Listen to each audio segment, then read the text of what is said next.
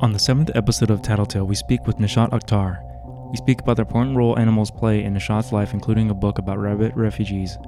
We call a half-defunct hotline that was intended to summon the music of Philadelphia's greatest rock and roll duo on demand. We talk about growing up with immigrant parents, as well as commiserating in the Asian disappointment and shame on when her mom discovered her first tattoo. We laughed, we cried, and I even gained a couple new perspectives on feminism. Now tap me about it.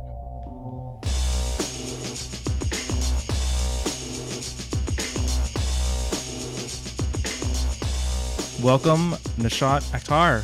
Welcome to Tattletale. Thank you, man. So excited to be here. Please tell our audience a little about Nishat. Who is Nishat? Oh, no. How do I answer that? Any way you want. Okay, cool. I am a creative director at an agency called Instrument here in Portland. I am a design educator at Portland State University. I'm a freelance illustrator, artist. I don't know. I play soccer and love basketball and sports fan, shit talker, art maker. What sports team? Anything Philadelphia, obviously.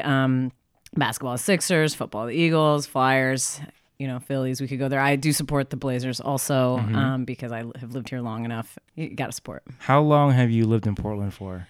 Oh my God. I've lived in Portland for almost 10 years. No. Yeah. No way. I feel like I've known you almost all 10. That's exactly true. Yeah. I moved here in October of 2010.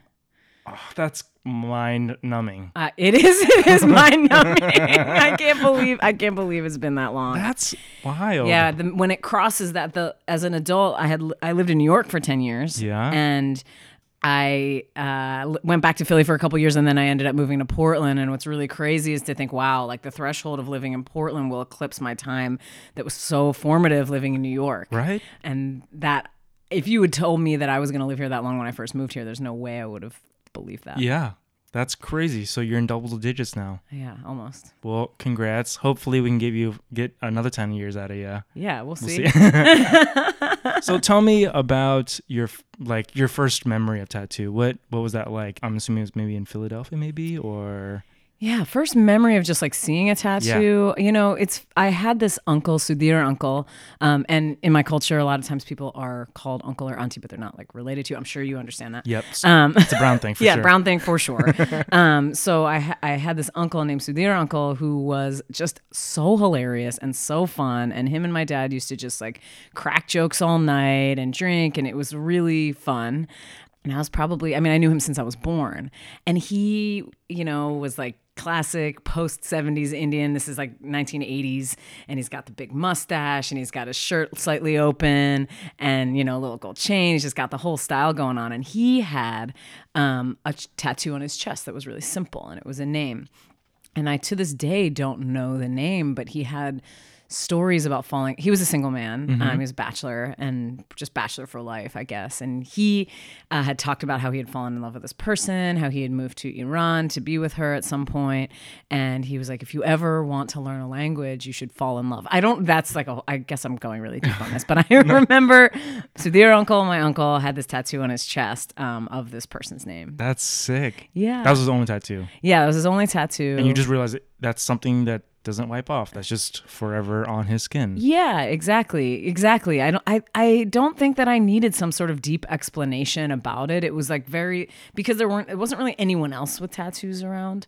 I just have that memory. I have another one, which is my mom's mother, my Nani Ji, who I had very little relationship with. We just don't have a relationship with our mom's side of the family.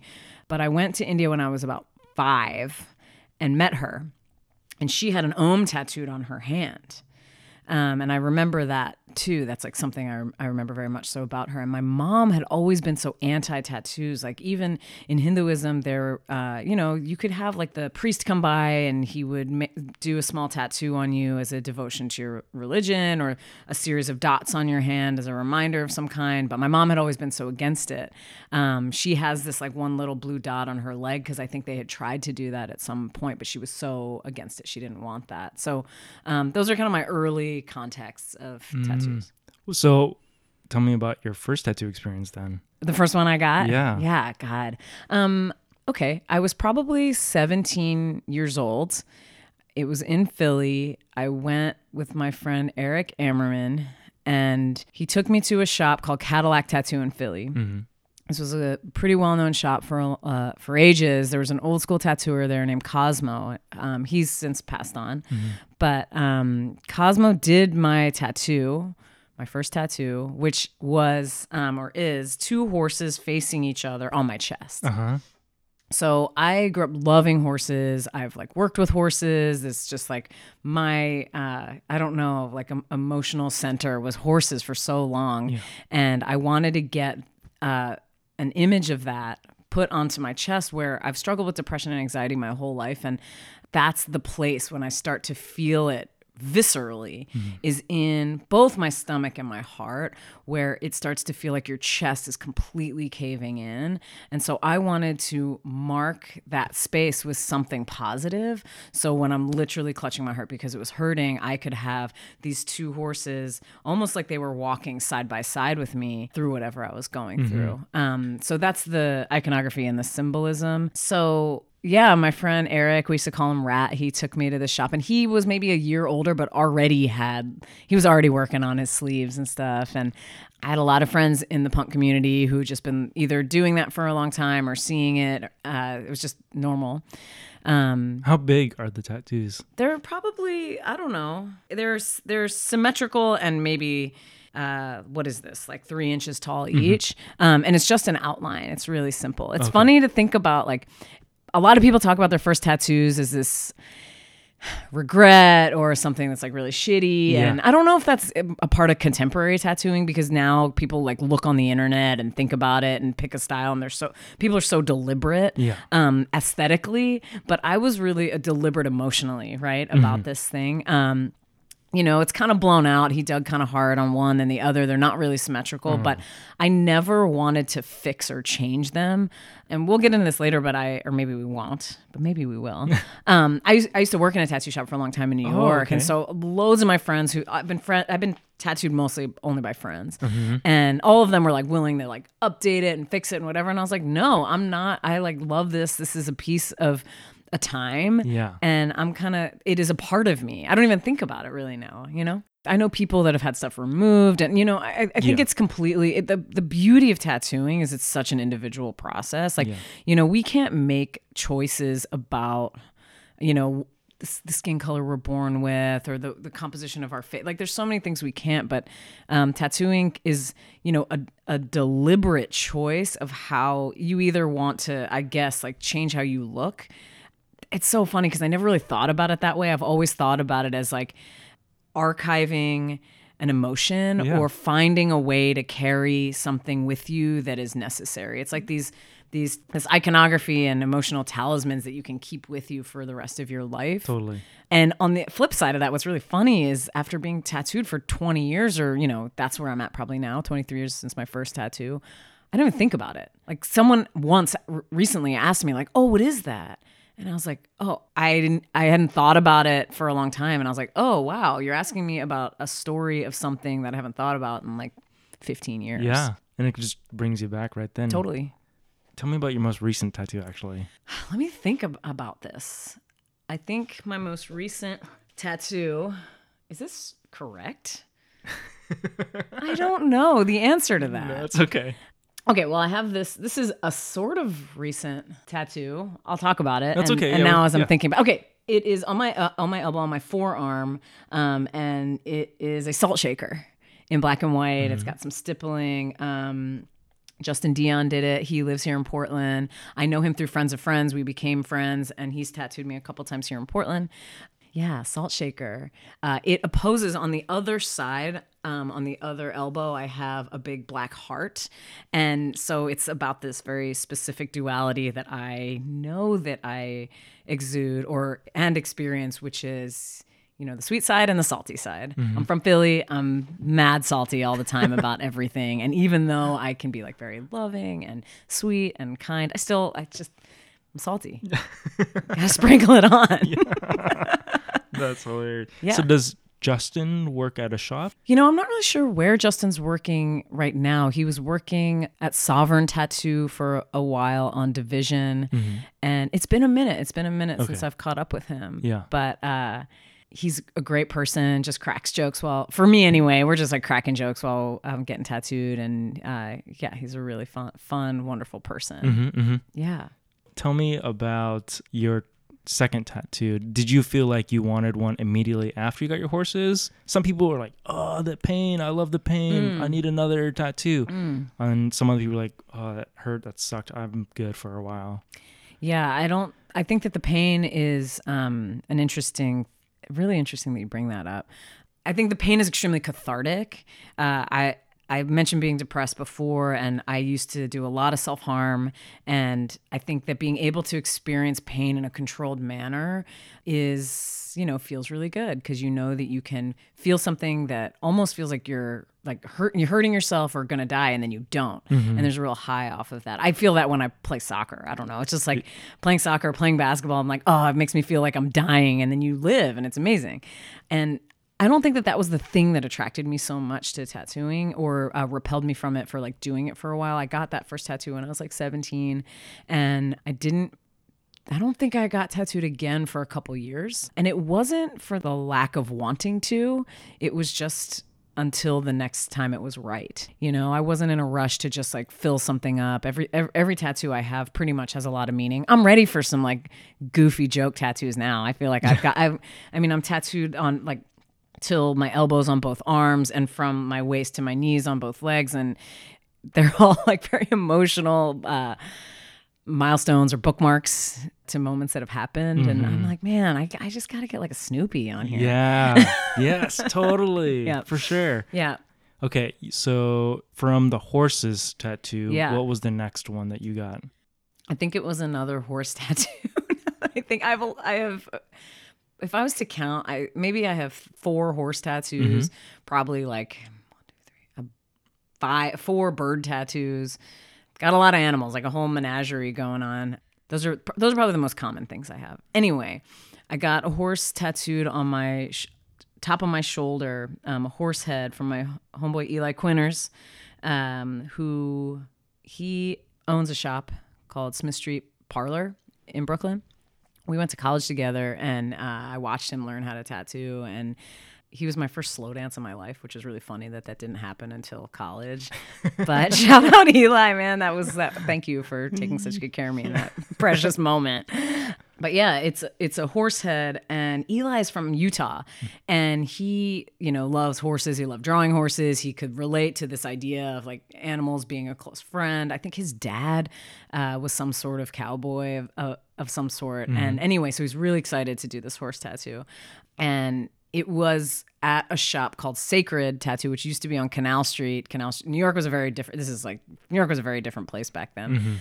Anyway, it's a horse, and the horse is crying. There's like a tear going down its cheek, and there's a heart underneath the horse head I wanted it to be broken, but Eli was like, no, you can't have a broken heart. Like, I'm going to make it stitched up. So there's a stitched up heart, and then there's like leaves and bells underneath it. That was my second tattoo. And it was another ode to this, this creature and this relationship that I'd had for so long that just felt like it was a time that was over. At this point, have your folks seen your tattoos? Oh my God. The day my mom saw my tattoos for the first time, of course. Of course, man, I'm Indian. The disappointment. Yes, Asian disappointed parents. In the eyes. You could just feel it. I was at my mom's house because I moved to I graduated school not early. I was just young. So I moved out when I was like 17, but I was home for whatever reason. And in the middle of the night, there was a really big storm, and the power went out, and we had an alarm system in the house, and it was bleeping and beeping a bunch. And my mom came walking down the hallway with a flashlight, and my mom's like 5 foot tall and like shuffling her way down the hall, and she's like pointing at the wall at the security panel, trying to understand it. And I had come out, and I probably had that tattoo now for a couple years. And she looks at me, and she, like a cop, kind of points the flashlight at my face and then points it down at my chest, because I was wearing, I remember this so well. Thank you for reminding me of this. And she so she points it at my face and then she points it down at my chest. I was wearing a white V-neck t-shirt because I was like kind of, I don't know, it was like, whatever, early 2000s. Yeah. And she points it down at my chest. And she points it back up at my face and down at my chest and back at my face. And she's like, you have a tattoo? She looks so pissed, but it was also like 3 a.m. and she was so tired. And then she like shuffled off and went back to bed. Oh my goodness. Yeah. So, I mean, after that, I think I had to deal that whole night. I had to be in panic of like what my mom was going to actually say to me the next day. But we talked and she was like, there was nothing we could do about it. Obviously, she reminded me that her mom had this tattoo. And then she told me about the thing on her leg and that she didn't want that. And she was like, well, just don't get any more. Which has not at all been the case. No. But I don't know. She... Turns out, I mean, she still loves me. Of course. Mm-hmm. That's also continual shame, but... Yes, shame is unending. But all that love still can't stop it. Yeah. At this point, there's 2 horse tattoos. Well, I guess technically 3 if you count both on their chest, right? Mm-hmm. So 3 horse tattoos. And that was the last one, right? The last horse tattoo? No. I have another horse related tattoo. Okay. Which is a horseshoe on the back of my calf, and it has a shovel and a pitchfork, like in an X formation. That tattoo was done by my first friend in New York, John Reardon. John Reardon is an owner of Greenpoint Tattoo. He is a very old friend of mine. He is actually how like Eli got into tattooing when Eli first started. It's just this like really rad cohort of friends in New York that kind of together and around each other at the same time. And John is someone I get tattooed with or by. I try to get tattooed by him whenever I'm home, if possible. Mm-hmm. Just because I love hanging out with him, catching up with him. We've been friends for 23 years. It's crazy. So the horseshoe has that pitchfork and shovel crossed, or pitchfork and a rake or something crossed with the horseshoe underneath, because I did end up spending a lot of time working at this barn. And these people who work there and own it, it's not a fancy barn at all. Like a lot of the horses came that had been abused or off the track, and we would retrain these horses so the kids could ride them. And that the horses could have like a happy life when they'd had not a great one before. But all the people that I worked with there were like friends, and I had known them since I was really young. So I got that tattoo to honor that friendship. And it says it's got the horseshoe, it's got the symbol in the center, and then underneath it says thick as thieves. Because we all have like been through so much together and lots of trouble together. Yeah. That's awesome. So that's like, that completes the horse suite. Yeah. If I think about it, man, I like really, yeah. And you said that you had 5 bird tattoos, is that right? Yeah. So tell me about those. Well, I'm trying to think about this. Here's a bird. 1, 2, 3, 4, 5. 5. Tell me about the birds. Well, they're all different. Each one of these is like a different sort of set, right? This one here, you can see there is a bird holding a clock in its mouth, and it's like kind of having a conversation with this owl. So there's this bluebird and this owl looking at each other, and it's about this dynamic that I have, and I still have it. Mm-hmm. I probably got that tattoo when I was 20 years old. I'm 40 years old now, and I'm still like this, which is I get up early, but I stay up late. Oh. So I know. That's burning the candle from both ends. Exactly. And that's what that's about, where this one bird is like, yo, you got shit to do. And the other one's like, I got shit to do too. I'm getting better about sleeping, but there's just so much stuff to do in life, I know. It's hard to track you down. Yeah, that's true. I'm so glad we're here. So who did those tattoos? John Reardon. So this is one that those 2 birds together is done by John. So these birds here are coming out of this bird's nest, which is on a tiger's back. So there's this beautiful tiger with a bird's nest and a couple eggs, and then there's 3 birds flying out. Now, my story behind this tattoo is a story about immigration and about my parents, and I wanted to have something that celebrated that. It's not been, I don't think it's, you don't ever get over the difficulty of that, even if my parents have been here now for so long. I don't know. I'm 40, so they've been here longer than that. I was born here, and so was my brother. So, they've been here over 45 years, and that's more than half their lives, but you still can never replicate the feelings that you've had, from your home country. And there's so much we could talk about in terms of immigration, but I wanted to, as a first generation person, had has an attraction to certain imagery and wanted to honor them. So I got this tiger. It has this bird's nest on it, and then there's these 3 birds flying out. You could argue that it's one bird kind of in multiple stages, getting stronger and bigger, which I think is the idea. My homeboy Scott Campbell did this, and I can't remember what shop it was because Scott moved around a lot. He now owns a very famous tattoo shop called Saved. He is crazy big, great person, really, really nice guy, very extremely talented artist. But yeah, Scott did this for me. Amazing. Yeah, back in the day. And I mean, it kind of like looks like nothing you would see him make today because this is like colorful and it's a little more traditional. Whereas now he works in these like really fine line sort of neo abstractions of skulls and diamonds and that kind of thing. But yeah, so the birds are specifically related to this tiger, but you have this, you know, Indian tiger with these Americanized swallows, and that relationship was also important to depict in this tattoo. Oh, okay. Yeah. So the tiger essentially represents India. Yeah. And then the swallows represents America and leaving the nest to where we are now. Yes, exactly. Oh, okay. Yeah. I mean, that's such a relatable story, at least for me. Sure. I don't know about everyone who listens to this, but definitely a story about immigration and being a first generation. A lot of my friends who are first generation, I'm sure every single person has got some sort of tattoo commemorating that kind of journey, you know, like such a powerful story, you know, and to have that etched in. How do your folks feel about that one?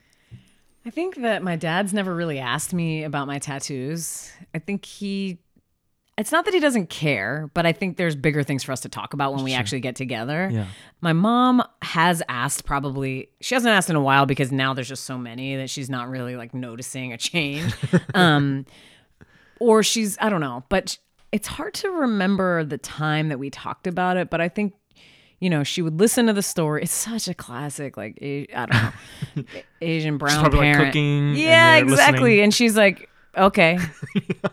And okay is like the nicest thing you can get because it's like it's like, okay, don't get any more tattoos. And as in like, it is a form of respect because they're not berating you or shaming you in that moment.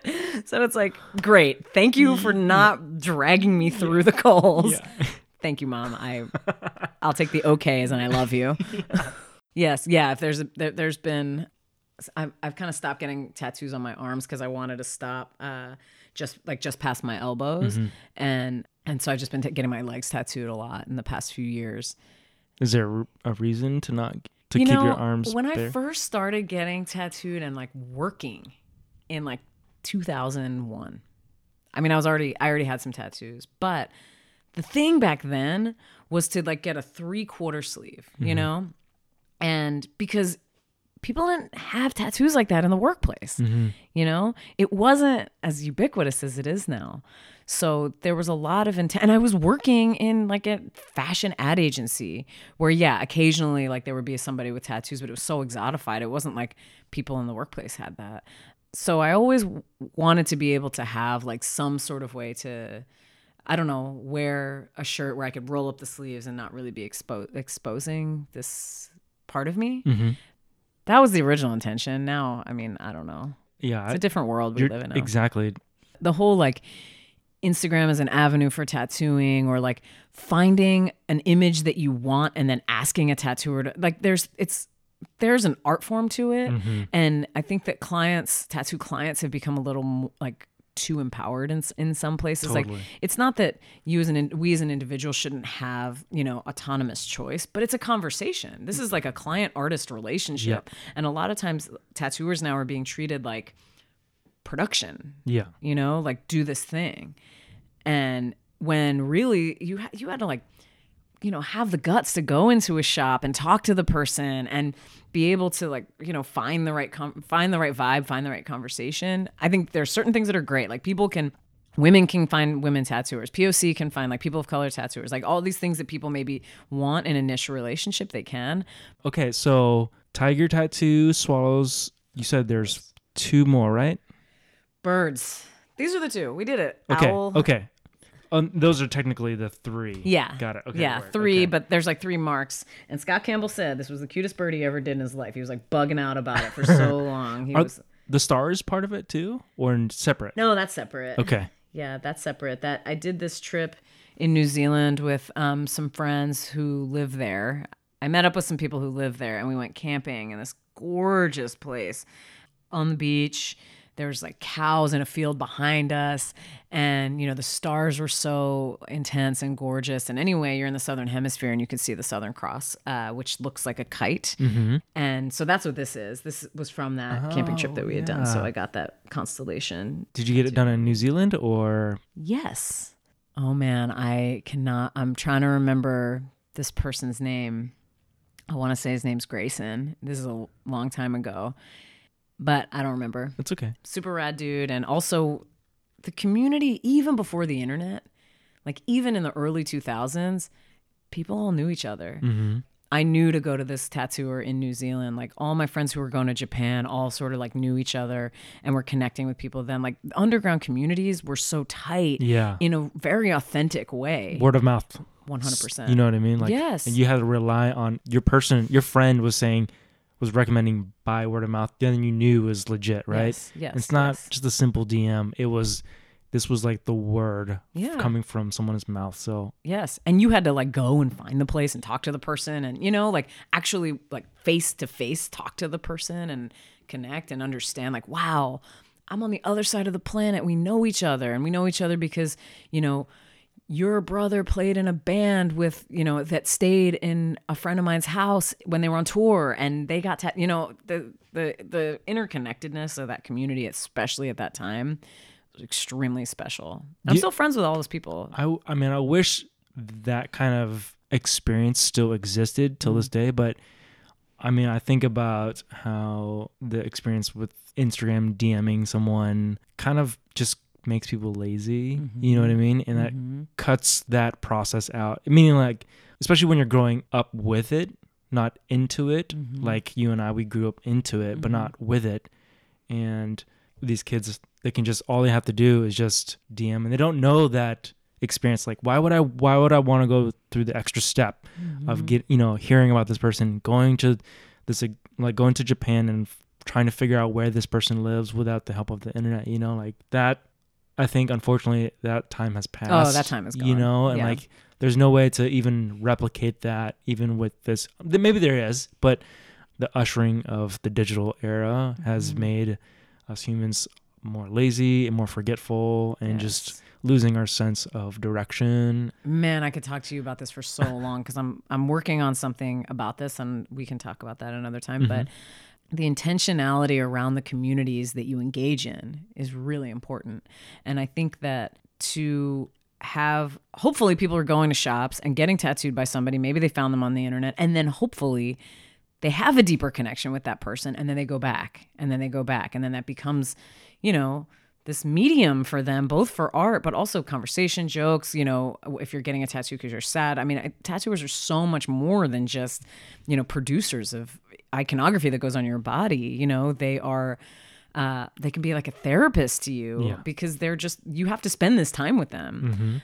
I've gotten to a place now where I will fall asleep when I get tattooed sometimes, but it's just like, it hurts and then it's like annoying and then you're pass out. But if I'm catching up with like John Reardon, I want to be up and talking to him as much as I can, but I've definitely fallen asleep on his table a couple times. Yeah. I that time of seeking something out in that specific way is gone, but I do think that we can still be really intentional about how we connect with people. And that takes a little extra effort, and it takes conversations like this to be like, who do you know? Who do you like? What inspires you? It's all about like asking the right question and then engaging with somebody about that. Yeah. Whether it's tattoos or music or art or whatever, I think we can all sink a little deeper with the people we already know rather than relying on the like algorithm to feed us. Yes, totally. So you have the kite stars, but I also see on your other arm, you have a kite tattoo. Yeah. I think it feels like you might, if you're from Philly, it just like appears on your body someday. There's a kite and a key crossed with a lightning bolt and some rain. And it's just like a quick, simple and easy way to honor Philadelphia. I wore this one for you, though. This one's oh, hell yes. a Philly favorite, Hell right? yes. Yes. They're coming to town. I think in June. Believe it or not, I've seen them, I think 3 times already. Wow. Once at a winery. I saw him at a winery in Washington. On purpose? On purpose, yeah, on purpose, yeah, totally. This is when I first started dating Suzanne. You know, we like, I just told her I just love Hall & Oates. You know, Hall & Oates is So much to learn about you. low key. The hip hop heads, they don't know that they love them. I feel like. Sure. So a good example is Wu-Tang Clan's Enter the 36 Chambers. Uh-huh. There's a song called Method Man Yes. by Method Man. Familiar.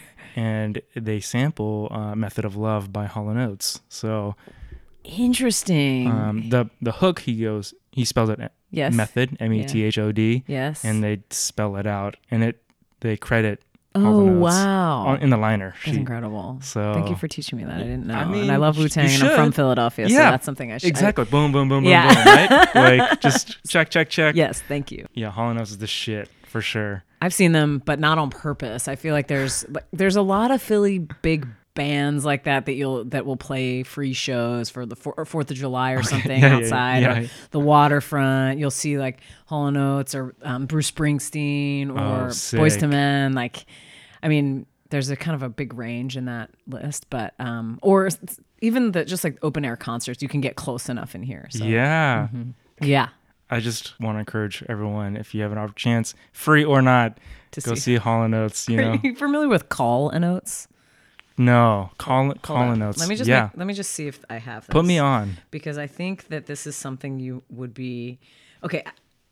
In my phone, I have this thing that says Call & Oates, right? Okay. I'm just gonna risk it. I don't really know what happens when you call it because it's been a long time. It's in your phone, your phone book. So I'm gonna call it. Okay. I'll put on speaker so you can hear, okay. and then something might happen, but something I don't know.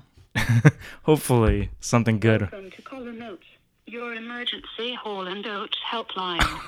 To hear 1-on-1, please press 1. Oh. To hear Rich Girl, please press 2. To hear Manita, please press 3. Oh my God. To hear Privatize, please press 4. How do you play all of them? I think you gotta go. Well, let's do number 4. Let's do Private Eyes. Sorry, I didn't get your response. We're sorry. An application error has occurred. No. Oh no, it's down. Oh, that's awesome. I'm really happy that it at least The line's still alive. I mean, granted, like you can't hear the songs, but I guess they're like, oh, Spotify is on now, so we got to shut this shit down now. Yeah. I don't know how long that's been in my phone, but there's literally been no reason to talk about that until hanging out with you right now. Yeah, I'm a huge fan of Hall & Oates. I have also a Keystone. Pennsylvania is the Keystone State, with a little lock in it on the other arm underneath the horse. It's really easy to forget all this stuff that's especially on if you don't see it on the regular, right? No, you don't see it on the regular. Like, I appreciate that I don't have to have conversations. Like, this is great. We're intentional.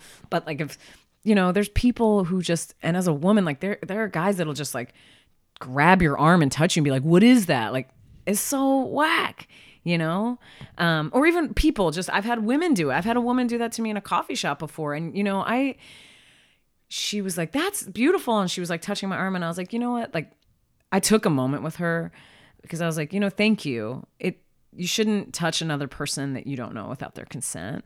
And I was like, I told her, I was like, I appreciate the compliment because, again, I'm brown and Asian and haven't been complimented by my parents my whole life. So any compliment I can get is like, wow, really? It's like many layers up from the okay.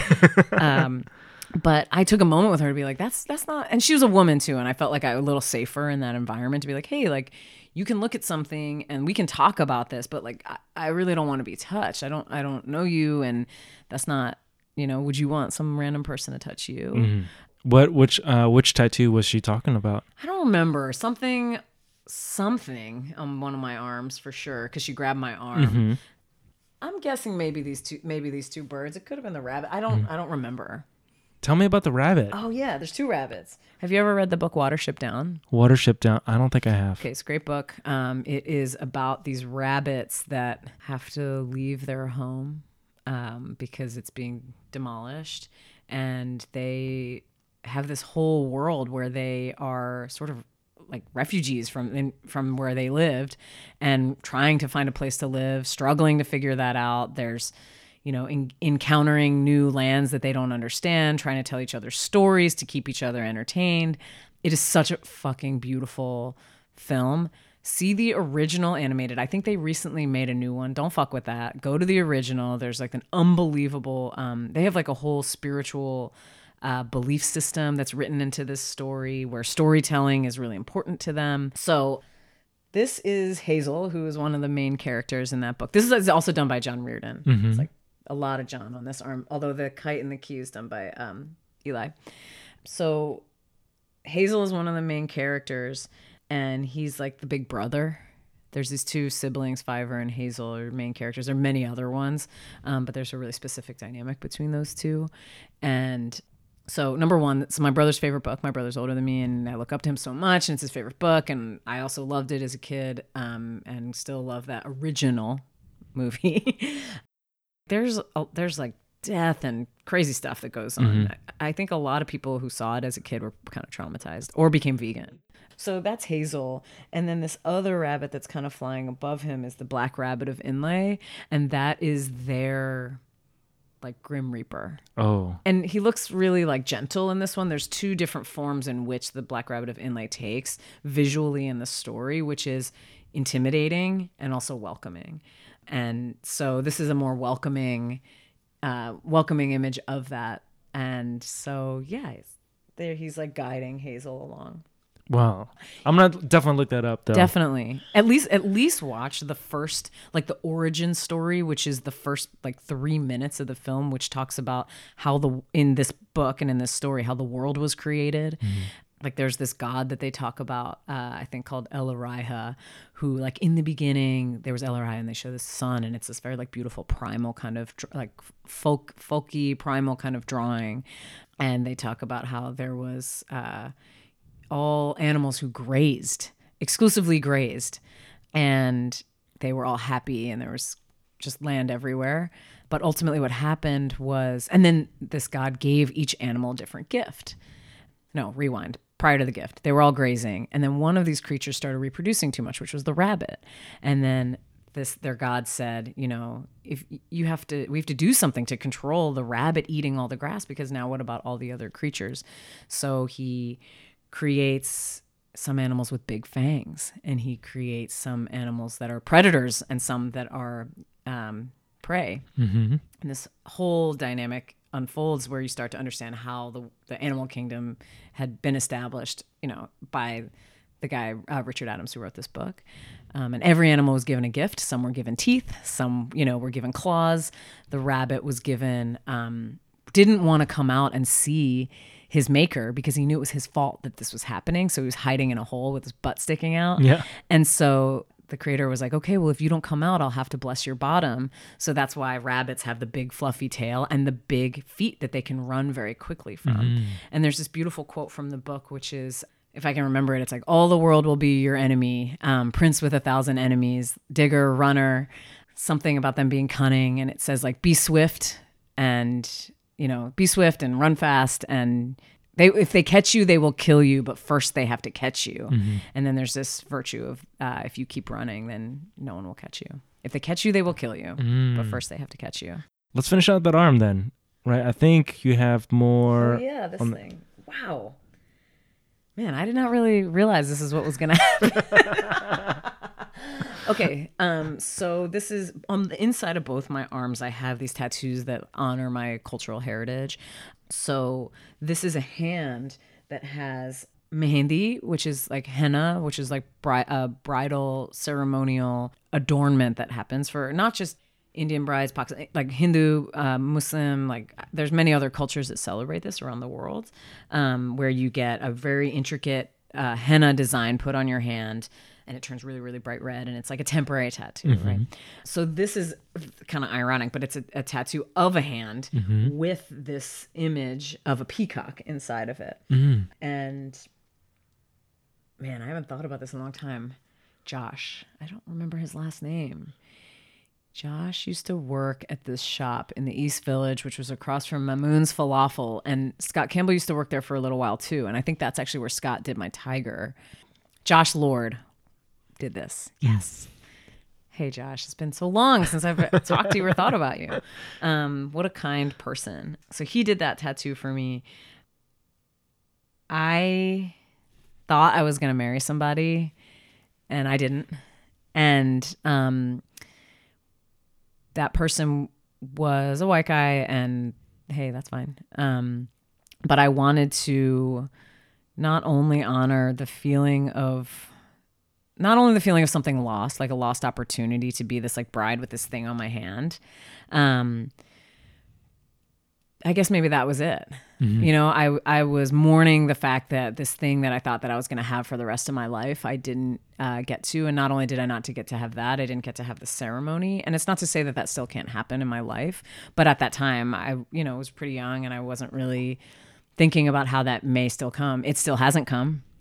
And so I got this permanent image of that on me. Oh, okay. Yeah. And it also hooks back to exactly your culture as well. Yes. Too. Yes. So, you said you have one on the other arm as well so too? on the inside of both of my arms, these are like specifically referencing the bridge between my ancestral culture and how I exist with it today. The tiger in the hand. Yeah. Okay. Yeah. Awesome. Beautiful. And then on your right arm, on the back. Yeah. Is there's a candle that's been blown out. Okay.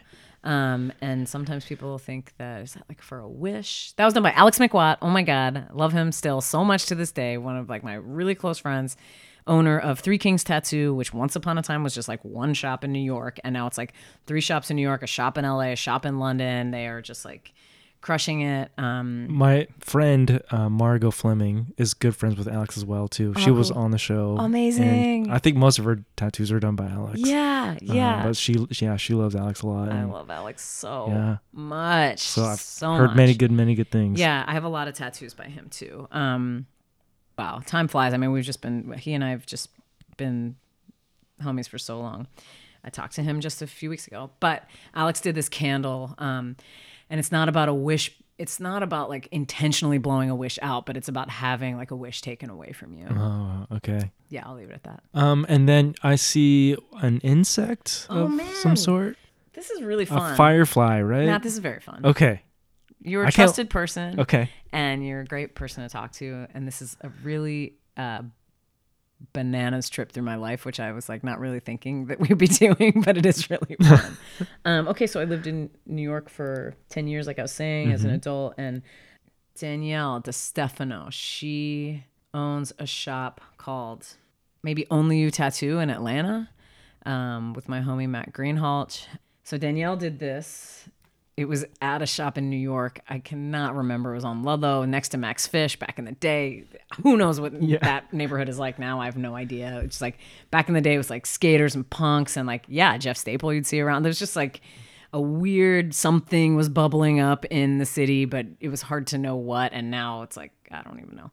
I guess people don't go to Manhattan anymore, I guess. But anyway, she was tattooing my homie Kettner, who's like one of my best friends. He was getting a chest piece done. He was getting this heart, a blue heart with a little red heart on it, which was from some comic book that he loved. And I was there, and she's like, we should tattoo you too. And I was like, yeah, cool. It was called Daredevil Tattoo. Okay, yeah. This is so fun. So I was like, I want to get a little lightning bug. In Portland, there's no such thing as lightning bugs. Never seen one. And like ever? No. In your life? Ever. This is really sad. I know. They're in Philly. Okay. Philly, New York. I mean, when I moved to Portland, I was like, I should have gotten the tattoo then, but I'd gotten it so many years ago because it was like one of my favorite things about summer is seeing fireflies. Oh, yeah. And, I'm not ever really home in the summer. And I lied. I remember walking through New York, and we were walking just past, it almost looks like a cemetery. I don't know. But it was definitely summertime. And I'm like, what are these? Oh my God, those are fireflies. That's sick. But I was in the middle of, I was just in Manhattan somewhere, just walking around, and I was like, oh, that's the first time I've ever seen them. Yeah, you could probably see them in like Park Slope or, Fort Greene. It's been so long now. I remember when I moved to Portland, I was like, the saddest thing about Portland is there's rain without thunder and a summer without fireflies. Totally. It's like the soul of those things. Like the soul of rain is thunder, and the soul of summer is fireflies. Like it's like the magic of these two things, and there's like not that here, which is very depressing. In Philly, we also call them lightning bugs. And so I just got that little guy because I had this weird space. Yeah. Was it gap filler? Yeah, kind of. Yeah. I mean, you know. So cool. Okay, so now I think we've covered the upper body, right? I do have on my side from my armpit down to like my ass cheek. Yeah. Also done by Alex. I'm so sorry. We've never finished this tattoo. It is a cobra and a mongoose kind of looking at each other contentiously. And that's also like a cultural reference, you know, like there are cobras in India. I've seen one. It was causing a traffic jam basically in India. Like we were driving up north, me and uncle and some cousins were driving up north to these like mountainside hill stations, they call it, like a getaway. And traffic is horrendous in India no matter what, even if you're in the country sometimes, because it's like one lane and, you know, there's camels and people carrying stuff on their heads. And then there's also cars and bikes and people walking. And if something happens, then you're just sitting for a couple hours on the road.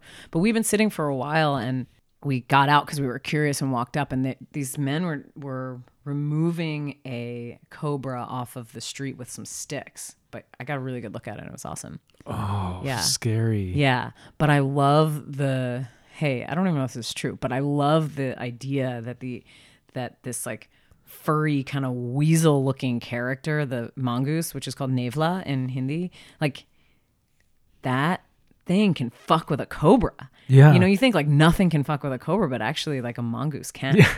And I feel like both of those characters sometimes, but I like actually at that time was really identifying with the mongoose, where it's like, come at me. Yeah. Come at me. You know, like as snaky as anybody wants to be in this world to me, like I fucking can handle this. Yeah. Yeah. That's sick. Yeah. So that's a big piece then.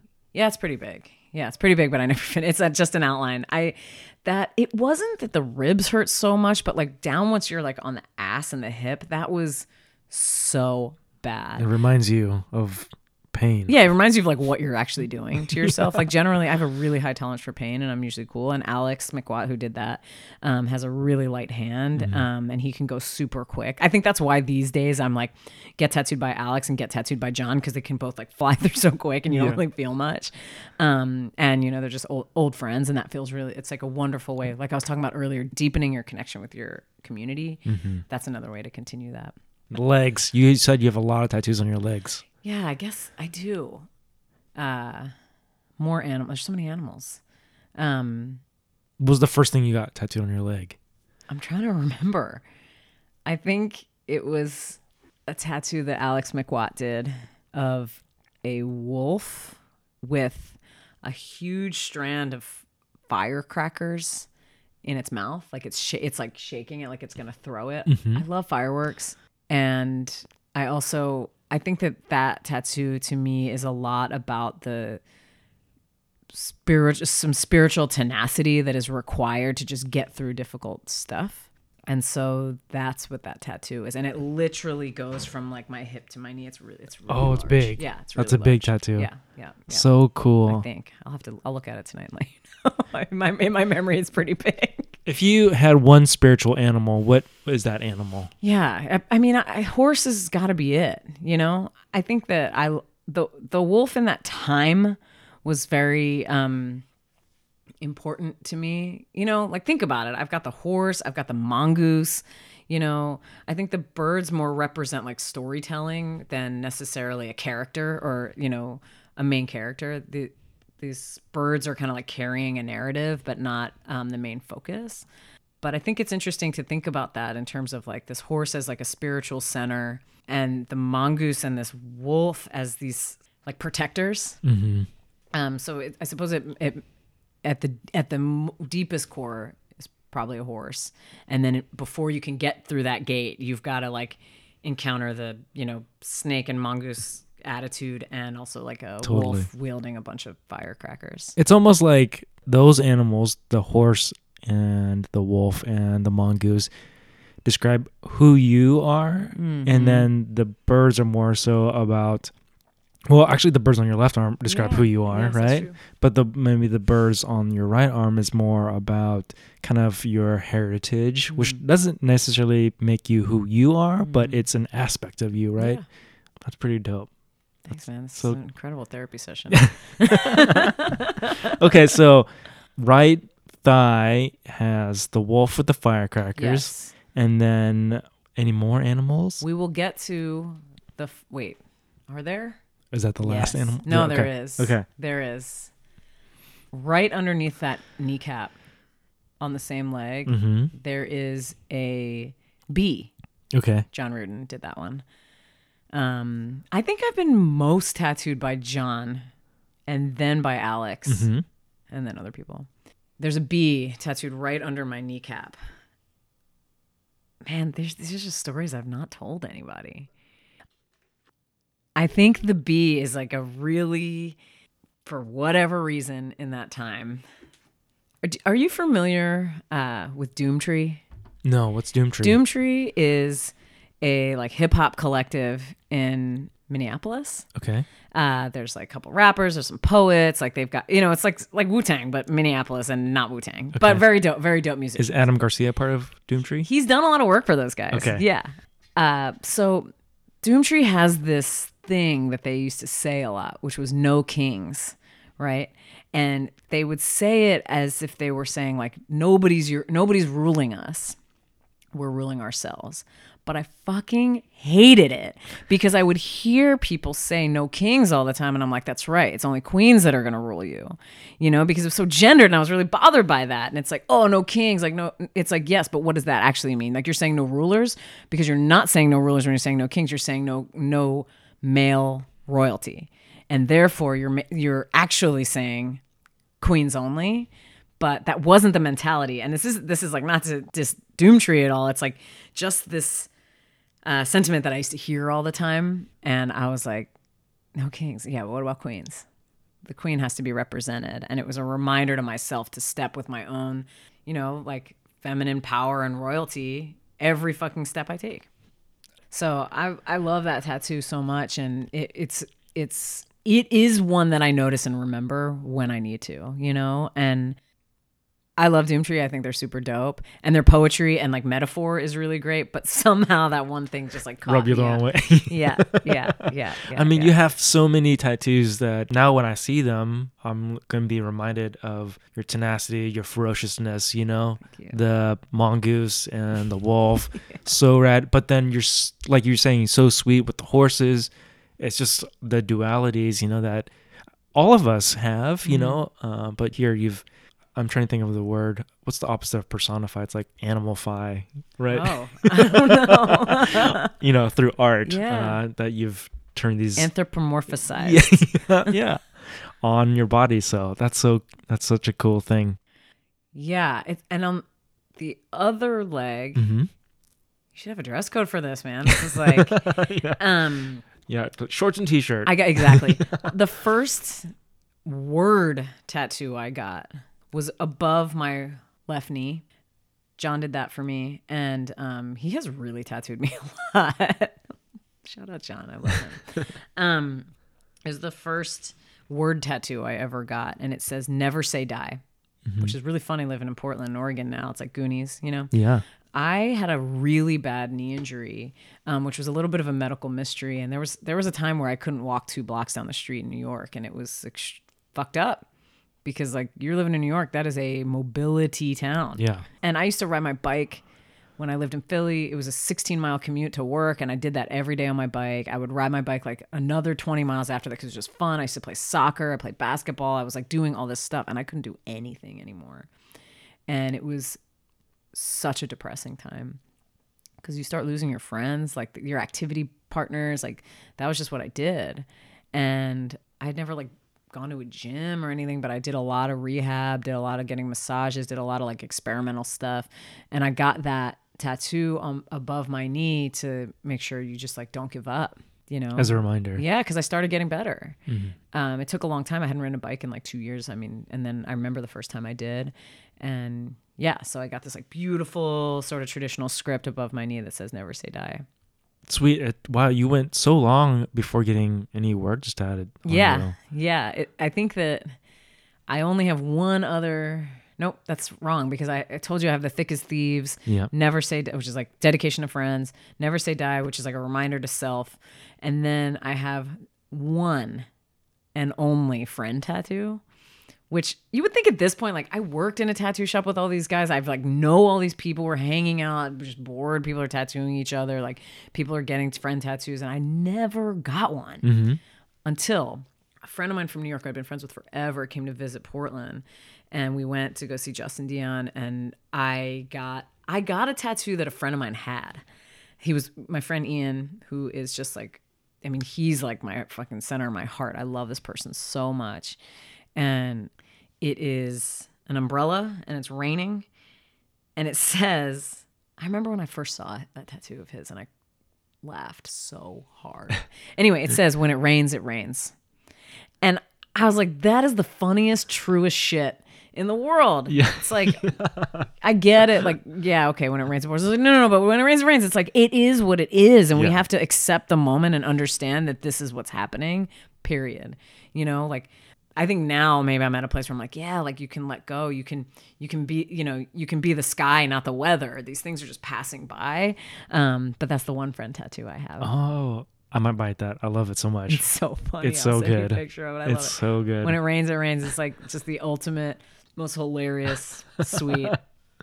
I love Ian. Wait, okay, so rewind actually. Talk to me about your time working in a tattoo shop. Sure. I worked at a shop called Sacred on Canal Street in New York in like 2000 to maybe 2002. And Bowery Tattoo, like in 2003. And I was just like shop girl, you know, like taking appointments, answering the phone. A lot of those places sold like cool, you know, magazines, Bushido books, like amazing art, like everything from like a Dover clip art book to like gorgeous Japanese watercolor, you know, like Hiroshige books. So selling those and also spending a lot of time reading them and spending lots of time drawing and spending lots of time talking to people. And yeah, that was like working with Eli, working with Scott, working with these two women that worked in the shop for a long time. My friend Jessie, my friend Michelle. Yeah. Did you have any aspirations to be a tattoo artist? I think yes, but never really talked about it because I was also being a graphic designer and, you know, having this thoughts from like this parental thought of like, get a job with health insurance. There's no such thing as having a dream. I'm lucky enough to go to art school, you know, but then it's like find the profession in which it's like make money, you know? Mm-hmm. Yeah. So I think yes, but also it was like very difficult at that time for like women in tattooing. And I knew like Danielle was a great one. Miss Joe is another really awesome one. You know, now there's like Tron and there's so many rad people, but it was different. It was different back then for sure. And I didn't know how to fully advocate for like just saying something that I wanted. I'm still not great at that. Okay. So I'm thinking about your left leg. It was Never Say Die. Yeah. And then When It Rains, It Rains, Thick as Thieves. And I have this tattoo on the side of my leg that Miles Carr did, who's also a homie from back in New York. And he did, you know, he like willingly did like a non-traditional for him because he's like this really amazing artist. It does like the most unique illustration you've ever seen in your life. It's like so rare. It's so rare nowadays that you see an artist that's doing something that's completely their own. And he's doing that. Mm-hmm. And he kind of did an in-between style tattoo for me of a hand with a knife. Well, I'm remembering another tattoo I have. Okay, a hand with a knife on it that's like cut open, like a blood pact. You know, like if you and I were like totally nuts and super serious, and we each had blades and we like cut open our hands and shook hands and like our blood would mix together. That's what that tattoo is. And that's just about making a certain promise to myself. And there's a dagger going through my leg, you know, where it like kind of looks like that's another John thing where it looks it's like the traditional dagger going through. Okay. Love that thing. And where is it on your leg? It's on the side. It's on the right side of my leg. So it's almost like if you had a dagger in your boot. Yeah. And you're putting it back in your boot, but instead you like stabbed yourself through the leg. Yeah. So what is... No, that's just something I would fucking do. I would both have a dagger in my boot and also stab myself in the leg when putting it back. And keep rolling with it, you know? Like that's just... I'm glad my stories make you laugh. Are there any tattoos that you wish you could go back and get redone, like in a different way or any... Yeah, I don't know. Like... People are so intentional and curated about it now. And I know, I mean, I used to work with this person that he was really young when we started working together, and he was just like getting tattoo after tattoo after tattoo. It was like he was just trying to fill his body. Yeah. And I was like, dang, like every little thing I have has like a long story as you're learning, right? Yeah. And there's even more meaning to each one of these fucking things that we haven't talked about, you know? And I don't think I wouldn't do it differently. The thing that I think about these days is how ubiquitous having tattoos is. Mm-hmm. And it used to be a sign that you were fucking, you know, a part of something, that you were different than the norm, right? Mm-hmm. But now the like annoying asshole kid that was like, you know, a jock asshole to you in school, you can't tell the difference. Yeah. You know? Totally. I mean, I love all my tattoos and they mean so much to me, but there is something to be said for how it's like it's just a fashion adornment for so many people now, and they didn't have to like go through anything they didn't already feel other to then decide to dig deeper into that feeling of being other. Yeah. They just sort of walked right into it. And that annoys me. So sometimes I'm like, well, if there was another world where I like had no tattoos, then that'd be like, I suppose the going back to being other, but I'm very happy with who I am and how I am. Totally. I have a story. Yes. I had a friend named Monica Sink who died in a horrible car accident, hit and run. And she used to work in the shop too. I love Monica. She was like really little. She's like shorter than me. She's probably like 4'10", person, like super skinny, like cutest little face, and just like such a badass and like such a small body. And she was a tattooer, working at Sacred and then maybe at some other shops. And I mean, I didn't mean to lead with her death, but it's just on my mind. It's very sad. It's sad, and it's always on my mind. Yeah. But she had never tattooed someone's lip before, the inside of her lip. And so she did my lip, and it was the first time she had ever done it, which was really cool to me that I got to be the first thing for her to ever do. And I remember that.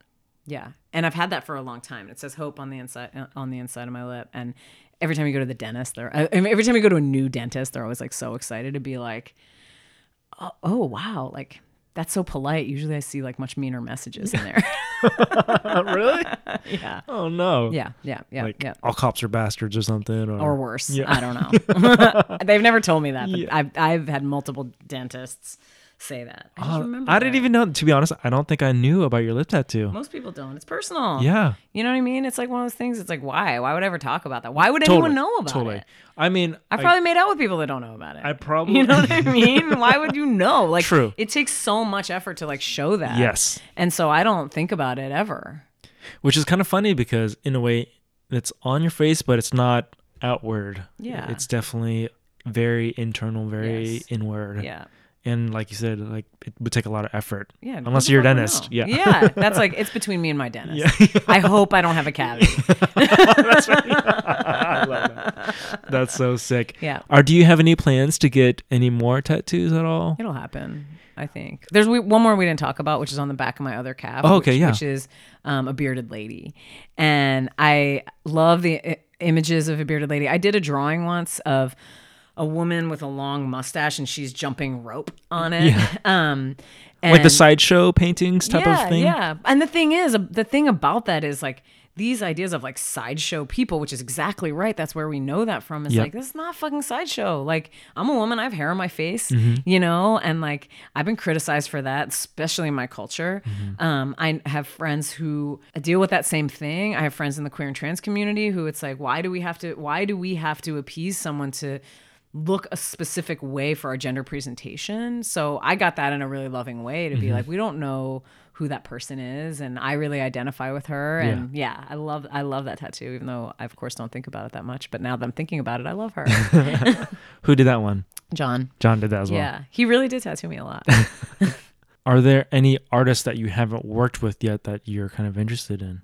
Yeah, you know, I'm trying to think if Tron has ever tattooed me.